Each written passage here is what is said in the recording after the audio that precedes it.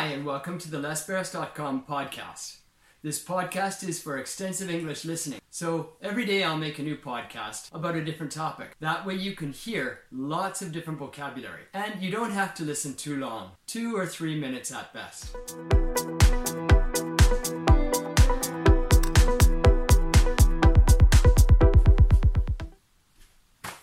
Hi, and welcome to the lessbears.com podcast today. This is episode 285, and I want to talk about Halloween. Halloween is something that was really special for me when I was a little boy growing up.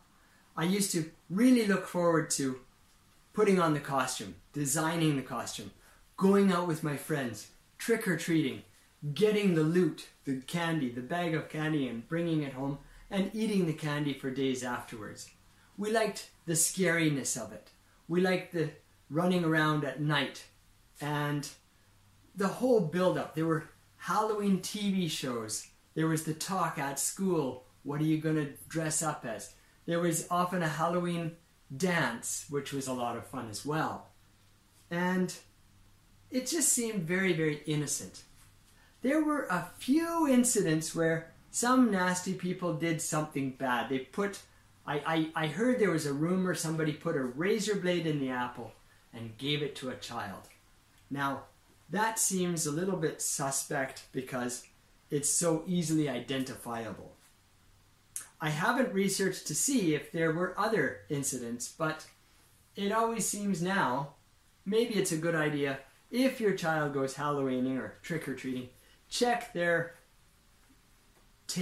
goodies, their candy, when they get home, and encourage them to not eat it along the way.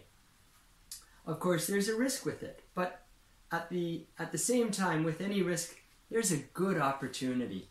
These are deep cultural memories, friendships and bonding going on with Halloween.